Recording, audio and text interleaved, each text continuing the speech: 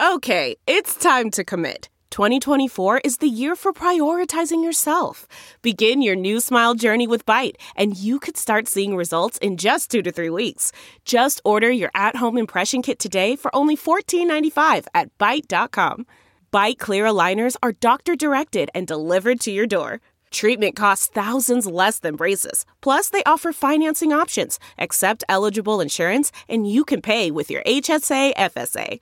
Get 80% off your impression kit when you use code WONDERY at Byte.com. That's BYTE.com. Start your confidence journey today with Byte.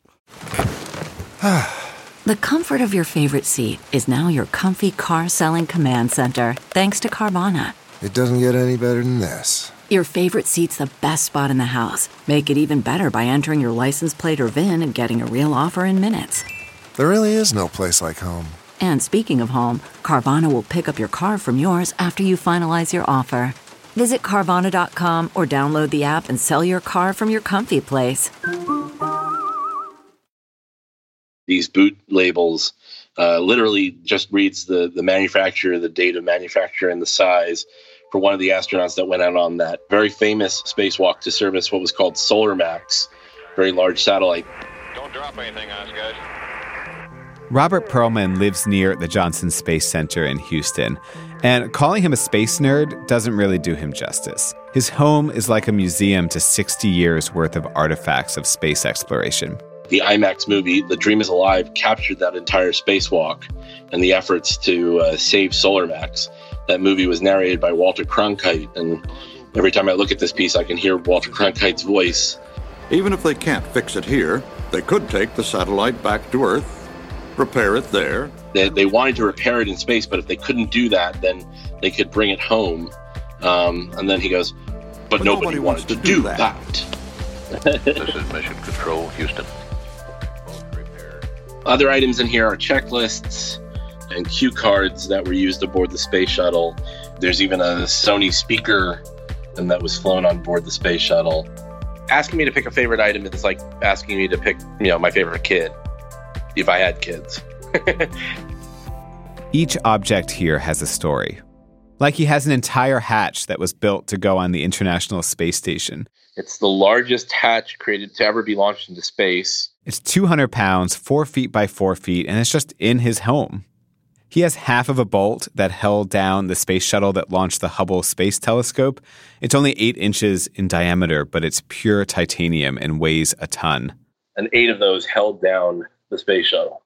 Then there's this thing that just looks like a rubber eraser. It is solid rocket fuel as used in the solid rocket boosters. And then he showed us this thing called a Valsalva device, which is basically a really high-tech way to pop your ears in space. And you would stick your nose between those 2 squares, and it would pinch your nose so that you could clear your ears.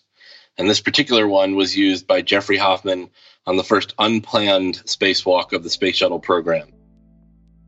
Robert wanted to be an astronaut as a kid, but he had some health problems. So instead, he just started collecting all this space stuff. I think I live a little bit vicariously through all these items. And when he looks at all these objects, each one of them has a story. So today, stories Robert told us about NASA and space that really surprised us. Roger, we copy you on the ground. Okay, engine stop.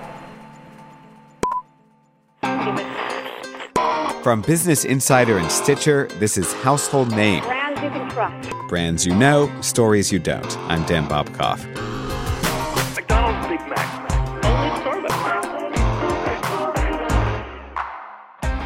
We don't always think of government agencies as brands, but there's one that certainly is, NASA. Kids play with NASA Legos, teens wear NASA t-shirts, and other brands want some of that NASA halo. The space agency just celebrated its 60th birthday. So today on the show, we have 2 stories about NASA and brands, and one about NASA, the brand. Plus, we'll check in with Robert again and hear more stories from the Perlman House of Space Wonders. Stay with us.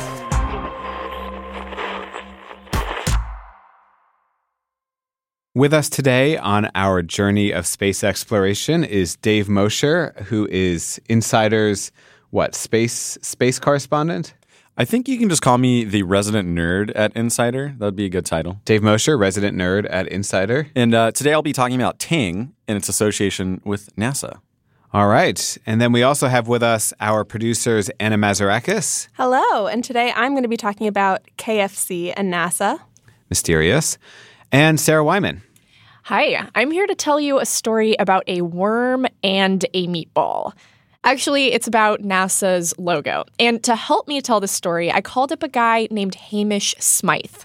Hamish is a graphic designer. He's worked on a ton of really cool projects in New York City. And also, he really likes NASA. I mean, it's NASA. Like, it's so cool. It's like, these are doing space stuff. It's awesome, right? So Hamish explained to me that back when NASA was founded in 1958, people had bigger things to worry about than logos and graphics. Like Russia had just launched the satellite Sputnik. The Soviet space satellite. Douglas Edwards reporting. Until 2 days ago, that sound had never been heard on this earth. Which really took the American populace by surprise. Well, Dr. Newell, what about the vital question that everybody is thinking about? Why and how did the Russians beat us to the draw? It also freaked out the executive branch, like the president was losing his gourd. So they founded a new agency, NASA, and they had one of their employees just draw up a logo. So this is the meatball. You can see it's the same logo NASA has today, and it's like a big blue circle. There's like an orbiting thing in the middle there. It looks very space age. There are lots of stars in the background. There's also a lot going on in this logo. You have stars, you have lines, you have circles, you have... Yeah, it's a messy logo. It's very razzle-dazzle, if I could put it that way. It looks like something maybe an engineer would have designed. Or a third grader. A third grade engineer. And it's kind of fun and whimsical, which I think was exciting for a lot of the people who worked there because they as kids had grown up kind of in love with the idea of space exploration and excited about the idea of exploring the universe and going up to space in rocket ships. And this logo looks like all of that excitement, like all of that childish glee. But as you pointed out, like in terms of graphic design, it's not an awesome logo. The old one consists of numerous colors, so it's very hard to print it accurately, especially using government printing technology at the time. Logos have to do all kinds of stuff. You have to put them on stationery. You put them on pens that you can hand out to people at conferences. In NASA's case, you have to stencil it onto rocket ships. And this logo is just not good for any of those things. You can't really see that very well at a mile out on an aircraft or something. And part of this logo's job is to be on rocket ships and satellites in space. And it isn't super often that you're getting a nice close-up. Those are things that are meant to be seen from far away. Ideally, by Russian people, I guess, also trying to fly into space who are very far behind you. If you're Soviet in space, you got to know what spacecraft you're dealing with. And it just looks like kind of blobby. Blobby is not the message that the American government was trying to send out about their Space Force. A graphic designer like Hamish Smythe would never have come up with anything that looked remotely like this. I would not try and design a rocket, and they shouldn't try and design a logo, So by the 1970s, we're coming out of the space race. We've been to the moon. And then, on the fiscal side of things, the U.S. economy is taking its first big downturn since World War II. And so people are starting to question NASA's funding. The shuttle program was wildly over budget, and they weren't launching nearly as many as they were planning on launching. People are saying, well, what's the point of funding this? Things that we still hear today. And so in 1974, facing all this pressure from different directions, the U.S. government decides to try kind of a soft relaunch. They're redesigning the graphics for a bunch of their departments to communicate that their agencies are forward-looking. They're not bureaucratic and mired in paperwork and inefficient. No. They are glitzy and modern and fancy, just like their shiny new logos. And NASA was the first one that was sort of tackled. So they were looking for kind of a big win there. And here is the logo they ended up with. It looks like the future. Oh, yeah. It's a stunning logo. It's bright red. It's just one color.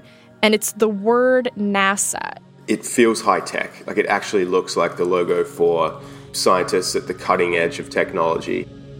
It reminds me of like the nose cone of a rocket, and then the S is like connected to the A. It's like it's ready to take off or something. It's futuristic. It's kind of sexy. It's everything that NASA, the agency, wants to present as. And if you're a kid, it's easy to doodle everywhere or like put on your costume as an astronaut. Are you just speaking hypothetically? Maybe. So in 1975, NASA just sends out a bunch of brand new stationery with this new logo on it to their engineers. No warning at all. And they hated it. Do they hate it just because people hate change? If there are two things that engineers don't like, they don't like changing stuff. And they also don't like surprises. So probably not the best communication strategy for NASA circa the 1970s. And this is also when people started calling this logo the worm, which was not meant to be like a cute compliment. Like they meant worm in its truly like grossest, most insidious form. But there wasn't a ton they could do about it. So this stayed the logo until 1992. And before we get to 1992, you have to understand that like during this period, things got a lot worse at NASA. Like in 1986, the Space Shuttle Challenger had exploded and all 7 of the crew on board died. And the agency was grounded for 2 years after that. They weren't sending anybody into space. At this point, it had been 20 years since anybody had been to the moon. And all these people who'd signed up to be rocket scientists and astronauts were like, why are we not going into space? This sucks. The shuttle era was a hard time for NASA for sure. And in 1992, a new director was instated, Dan Golden. The golden era. Wow, that's a stellar joke, Dan. Interstellar? Wow. And the story goes that I think it was, one of his first days on the job, Dan Golden was in the helicopter with a couple of, these old NASA guys. And they took off from Ames Research Center in California. And apparently the story goes that one of them said to him, Dan, if you really want to fix the morale and change NASA, get rid of that damn worm logo. And they were pointing at one down on one of the buildings as they were flying up. And he said something like, oh, I can change that? And they said, yeah, you're the director. Of course you can. And so literally the next day, he gets up behind a podium that has the meatball logo printed on it. And then he came out and said that they're changing it back. The worm is out, the meatball is back.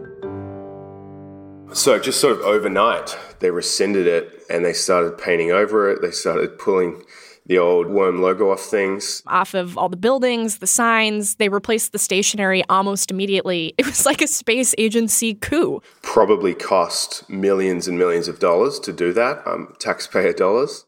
But the worm hasn't totally disappeared. It's still on some satellites in outer space, and it's carved into the concrete in front of NASA's headquarters in Washington, D.C., and you can still buy it on T-shirts. Can I confess something? In my drawer at home, I think I have at least 4 shirts with the NASA logo on it. I didn't buy any of them. Can you think of any other part of the U.S. government that would communicate anything like that if you wore it on a shirt? Like if I wore an IRS T-shirt, I think I'd be yelled at and derided. NASA is definitely, it's in a class of its own, really. It's definitely not like the IRS.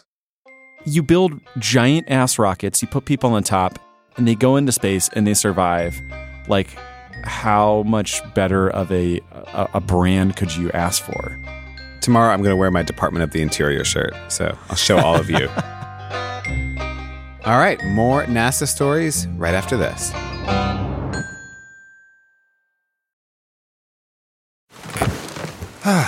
The comfort of your favorite seat is now your comfy car selling command center, thanks to Carvana. It doesn't get any better than this. Your favorite seat's the best spot in the house. Make it even better by entering your license plate or VIN and getting a real offer in minutes. There really is no place like home. And speaking of home, Carvana will pick up your car from yours after you finalize your offer. Visit Carvana.com or download the app and sell your car from your comfy place.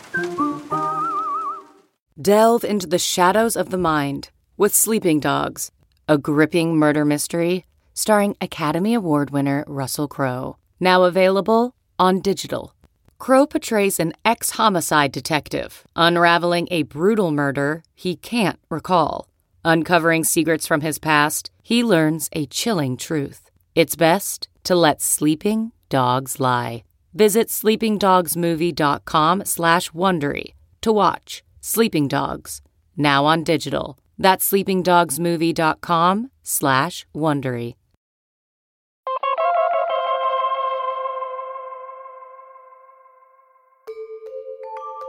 The next shelf down is a evolution of space food. We are back in Robert Perlman's Home of Wonders in Houston. Some of the food samples we have here include seafood chowder, and we got a beef patty back here. In the front, though, is a bag of chocolates that to us look really familiar, but the label is really generic. All it says is candy-coated chocolate. But if you look really closely at the candies themselves, you might notice that they have M's on them. So yes, they are M&Ms. But NASA, as NASA does, did not want to advertise a specific brand of chocolate. And it wasn't until Shannon Lucid flew to the space station Mir in the late 90s that it became known that she was a big fan of M&Ms. And the NASA administrator called up to space before she was coming back to Earth and said they had a large supply of M&Ms waiting for her. And that was the first time in more than 2 decades that M&Ms actually got a shout out from space. From M&Ms to a mysterious orange drink, Dave Mosher has the story of how NASA invented Tang. Which is completely false, Dan. What? I've been lied to.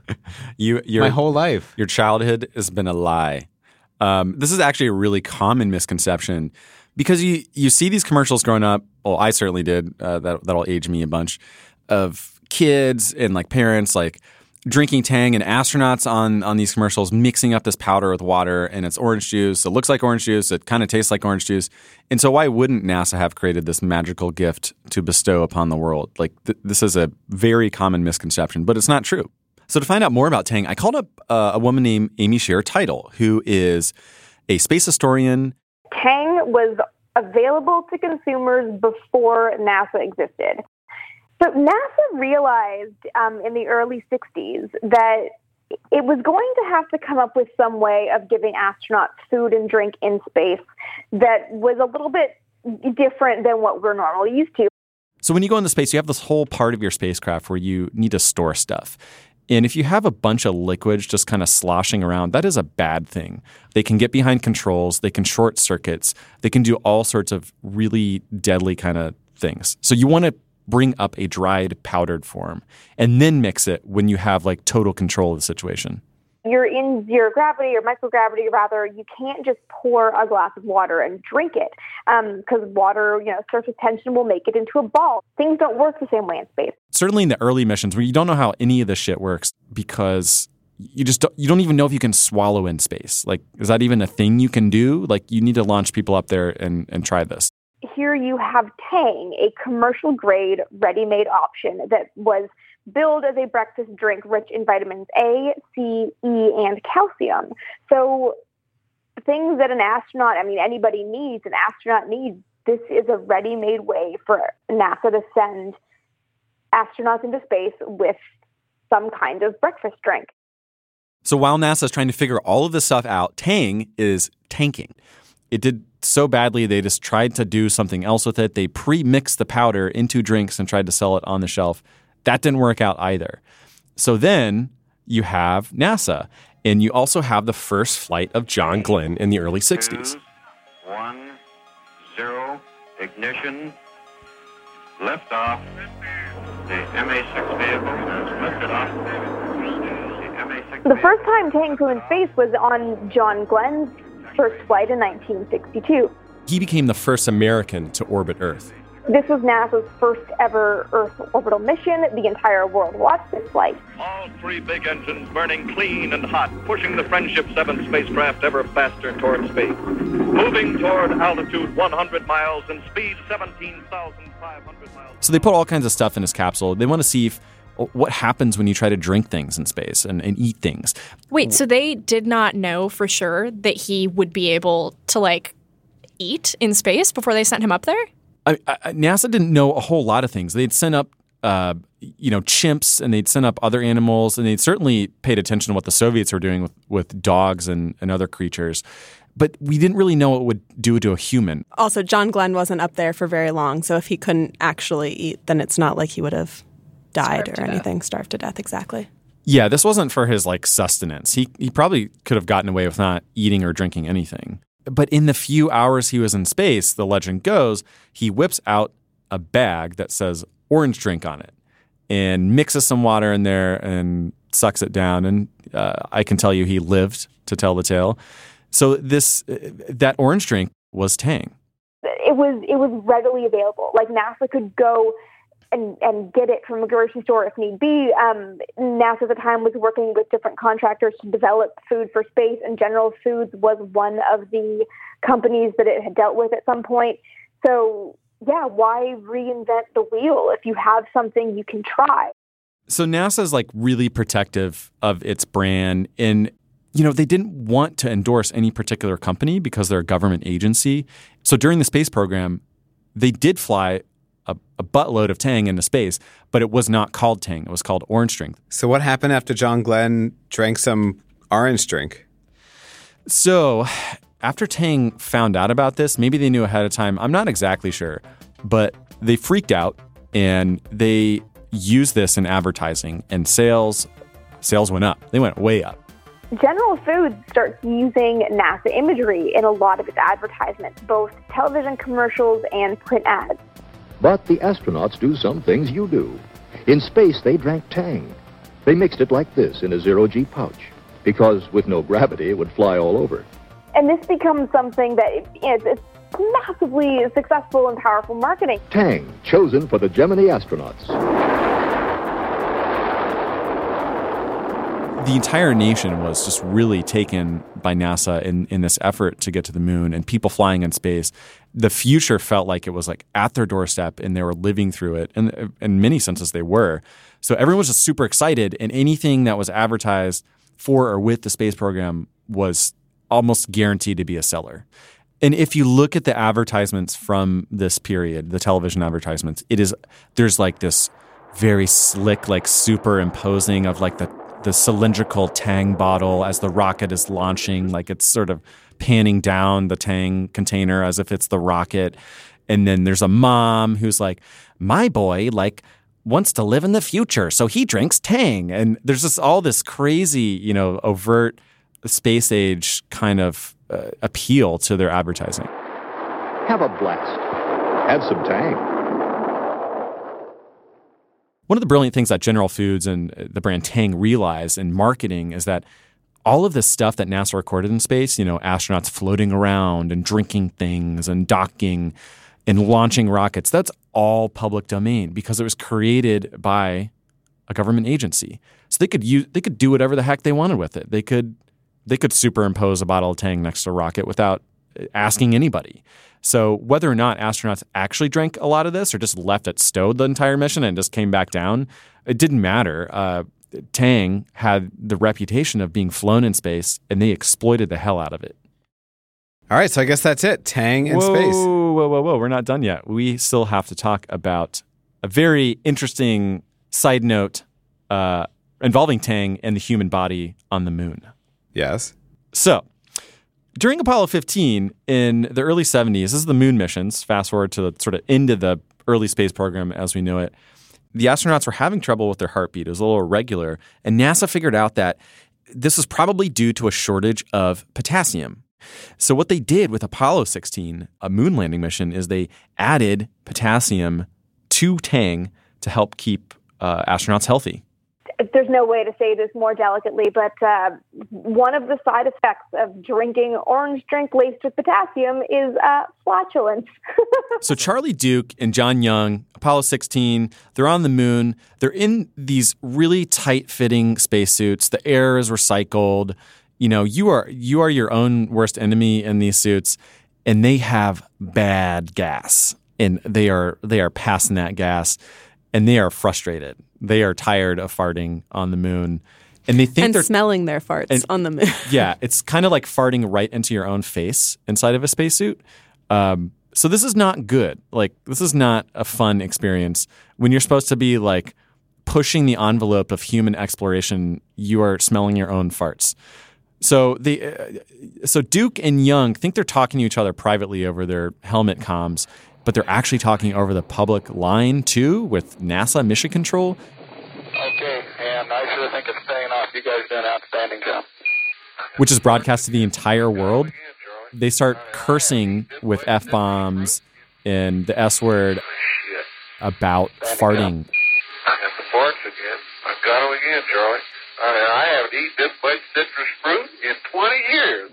And how they hate this orange drink, and the potassium's making their stomach all acidic and giving them terrible gas. And they say they're never going to eat an orange again after this. I ain't never eaten any more. I put them up over the... Okay, John, you way have a hot mic. Well, we had training.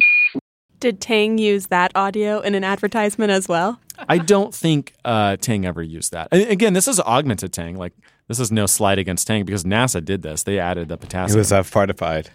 It was definitely a fartified drink. God, that is the best pun ever. So this is important. It's more than an aside because it's just illustrative of how far we still have to go with human spaceflight. Like, engineers hate dealing with humans. We're really big, we're pretty bulky, and we have a lot of annoying needs, like the need to eat food, and we constantly have to do things like urinate and defecate. And what do you do with all that? In fact, one of the problems in space is that, or anywhere, is that vitamin C degrades. It doesn't last a long time. So if you don't have vitamin C, that's a big problem. You can start getting scurvy, which means your gums will start bleeding and your teeth will start falling out. Ugh. And you also can't heal wounds that you have, cuts or abrasions or anything like that. And on that note, well, I just like the circularity of it. You know, in the very beginning, of NASA, when John Glenn is flying into space, he's got this Tang in this little pouch. And fast forward decades later, and in some weird way, like, we need a space drink of the future to help us get into space and stay there and survive. And not just survive, but thrive. If you're Elon Musk, you want Mars bars and pizza joints on the red planet.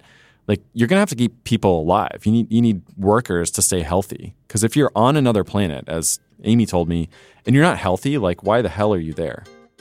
Dave Mosher with the Tang Facts. Coming up, more spacey stories.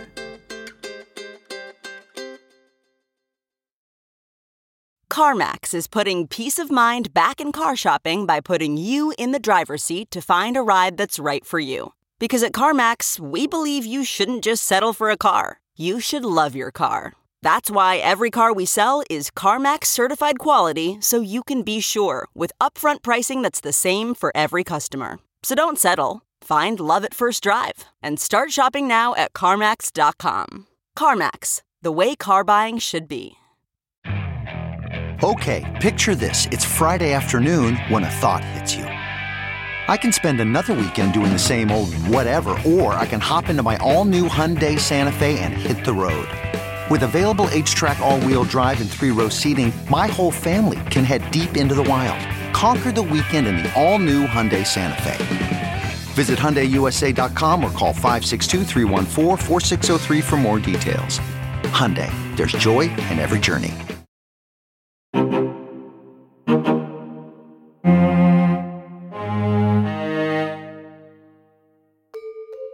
And now back to Robert Perlman's house. You've heard of the Cola Wars. You've heard of Star Wars. But next shelf down here, he's telling us about the Coca-Cola Wars in space. Coca-Cola invented a pressurized can, and that was going to be sent into space. It was not done as a PR exercise. They were not looking to advertise with it. But then Pepsi found out about this. They heard that Coca-Cola was going to space.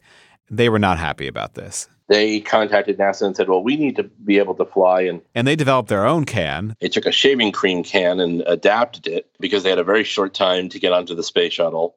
So in the end, both Coke and Pepsi end up flying in space. The astronauts try them, And big letdown, neither of them tasted good. So all in all, it offered some entertainment for the astronauts, but did not offer a refreshing drink.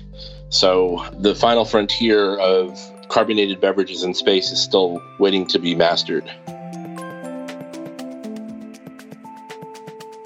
And now from Coca-Cola to space chickens with Anna Mazarakis. Okay, guys, I have a very important question for all of you. Which came first, the chicken or the egg? I'm going to say egg because I have a biology degree. Dan? I'm going to say egg because Dave Mosher corrects me on things, so I might as well just go with whatever he said. I'm going to say chicken because I'm a contrarian. Well, I found someone with the definitive answer. His name is John Vellinger. We like to say the egg came first because the egg was, what went into space first. John's the guy who sent the egg into space. It all started when his science teacher saw this poster for a competition that said you could launch and land your own experiment. And the contest was sponsored by NASA and the National Science Teachers Association. So basically, students could come up with an experiment that could be conducted on a future space shuttle mission. And if you won the regional competition and then the national competition, then NASA would try to find you a corporate sponsor to try to make this experiment a reality. To actually fly your experiment aboard the space shuttle. So our friend John learns about this, and he had recently been to the Science Museum with his dad, where he had watched these little chicken eggs hatch. And he learned that hens rotate these eggs so that the yolk can be redistributed because of gravity. And so he sees this and he thinks, well, what would happen if there is no gravity? And so I thought, well, that would be a great idea to see how the chicken embryo would develop up in a microgravity environment. Because you don't need the hen to rotate the egg because of the lack of gravity. And what impact does that have on normal development? So he sees this and he hatches an idea of his own and thinks, this could be my experiment. So he writes up his idea and he enters this competition 3 years in a row. And then finally, he wins the national competition. And NASA says, okay, we're going to try to find you a corporate sponsor and try to make this a reality. And then they actually came across Kentucky Fried Chicken in Louisville, Kentucky. So he goes down to Louisville and he presents this idea at KFC headquarters. And KFC thinks it's a great idea. And they decided that they wanted to sponsor his experiment on a space shuttle. Why do they think this is a great idea? Is this just like marketing, or do they actually think they can learn something from space chickens? So John was immediately media trained by KFC. So he wouldn't say a ton about KFC's intentions in sponsoring, or alleged intentions in sponsoring. What is KFC hiding? But what he did say is that KFC wanted to support science and education. Mm-hmm. He conceded that they may have also been interested in studying the development of a chicken embryo because that could have a big impact on their work in the chicken industry. I guess it was more of a long-term perspective for them. But I think really they were, supporting science and education primarily. I'm skeptical. So KFC gets on board with this experiment and they formally call it Chicken Embryo Development in Space. But because we are humans and we love to come up with catchy names for everything, it got the nickname Chicks in Space. Chicks in Space! Wow.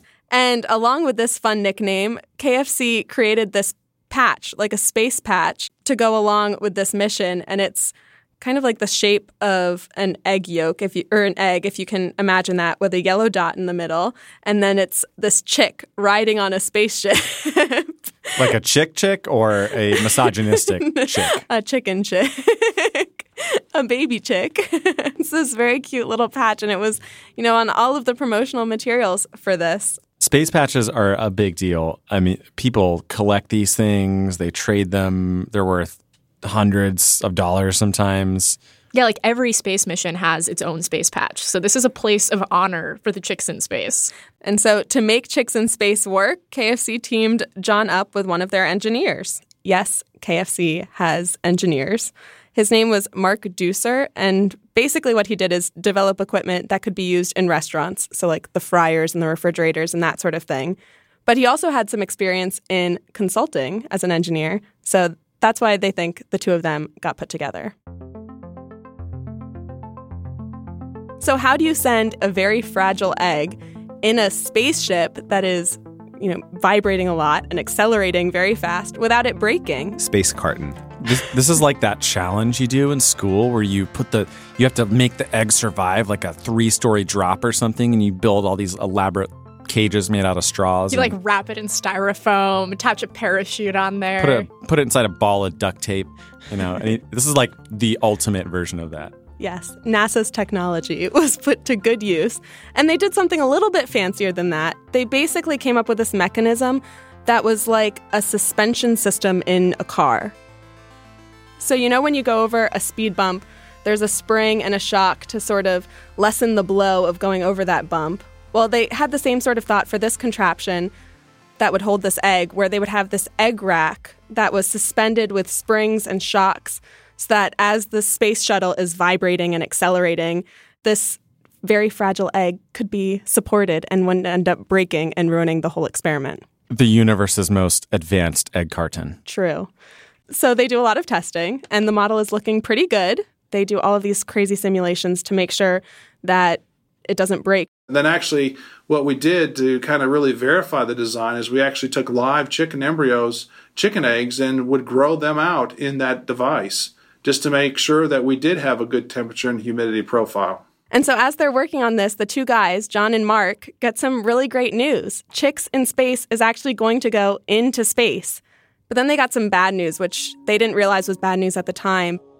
And as the Challenger roars off the pad Sunday morning, it'll be carrying a cargo looking a great deal like what might be on your breakfast plate right now. So I don't know if you guys remembered this, but there was a teacher on the Challenger mission, Krista McAuliffe. And so Mark and John got to work with Krista and show her how to take care of these eggs while she was on the shuttle. And before the launch, they were in the actual shuttle checking on their eggs, making sure everything was okay. They actually had to bring in a new batch of eggs at some point.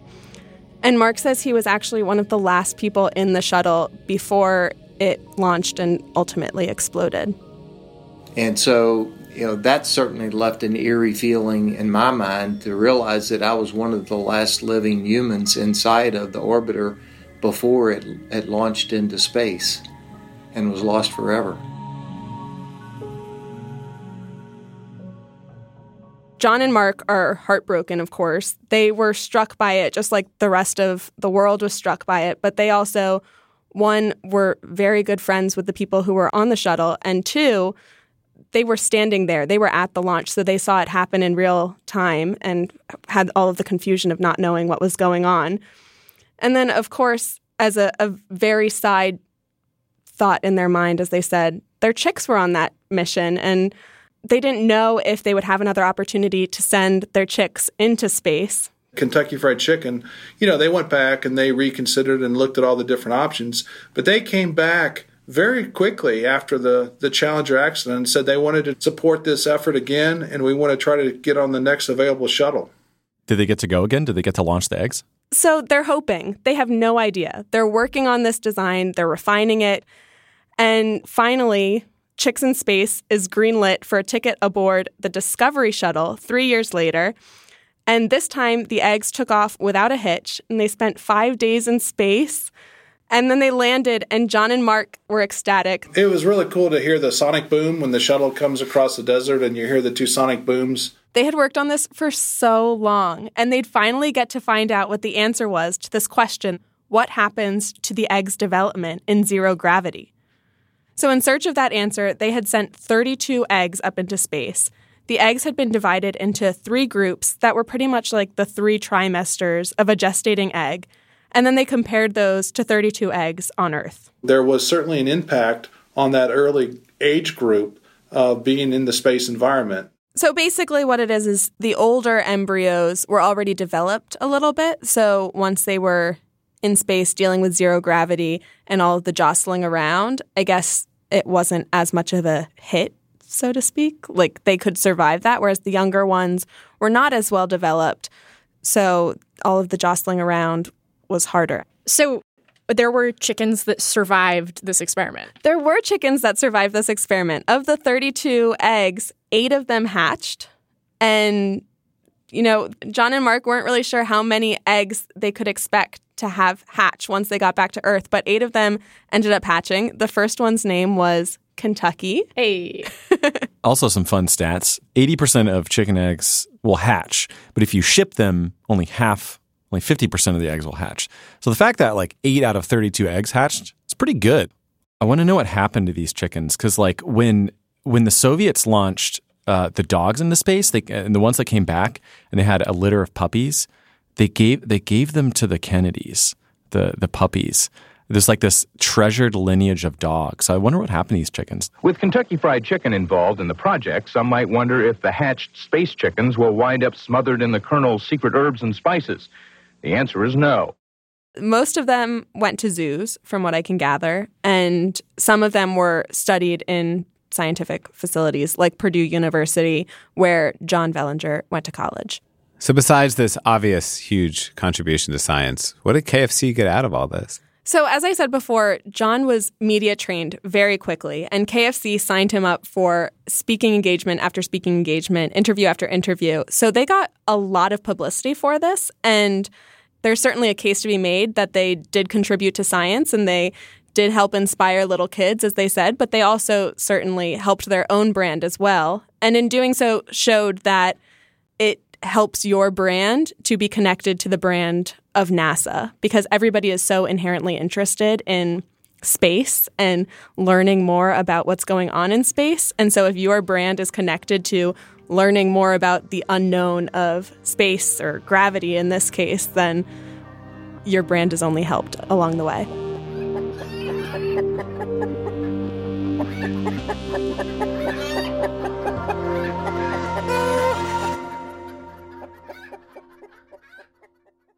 All right, team.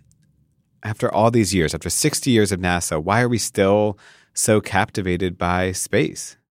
I think because we still know so little about space, there's something about it that still feels incredibly novel and exciting, even in this moment. There's a moment in Apollo 8 when Jim Lovell and the other astronauts were looking back on Earth, the blue marble, and they were just like, they just got the willies and they were just totally blown away, and they had this sort of out-of-body experience looking through the window because they knew that everybody who lived on Earth was like, they could cover them up with a thumbprint. I mean, that's the thing, is I can only imagine what that would be like.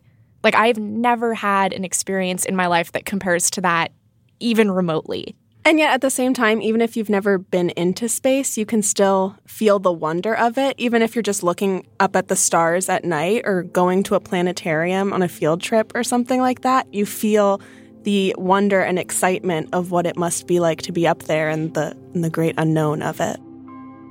And seeing the stuff that's been up in space, like the stuff that Robert Perlman collects, that feels really exciting too.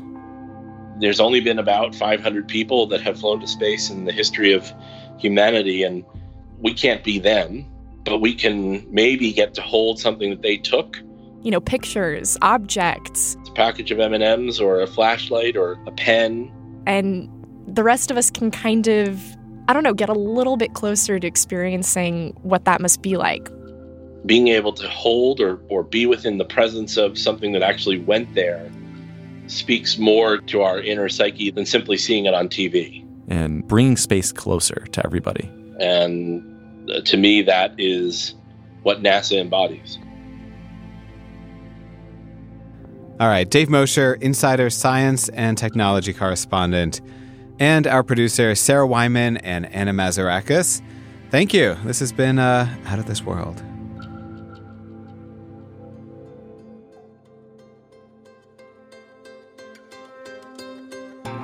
Our prime crew for this episode was Anna Mazarakis and Sarah Wyman. Dave Mosher, Amy Padula, and I were on backup. Back at Mission Control, our support crew included our editor, Gianna Palmer, original music and spacey sound design by John Delore and Casey Holford. The executive producers of Household Name are Chris Bannon, Laura Mayer, Jenny Radelet, and me. Special thanks to Dan Lockney and the NASA Technology Transfer Program. Household Name is a production of Insider Audio. I got the parts again. I got them again, Charlie. Stitcher.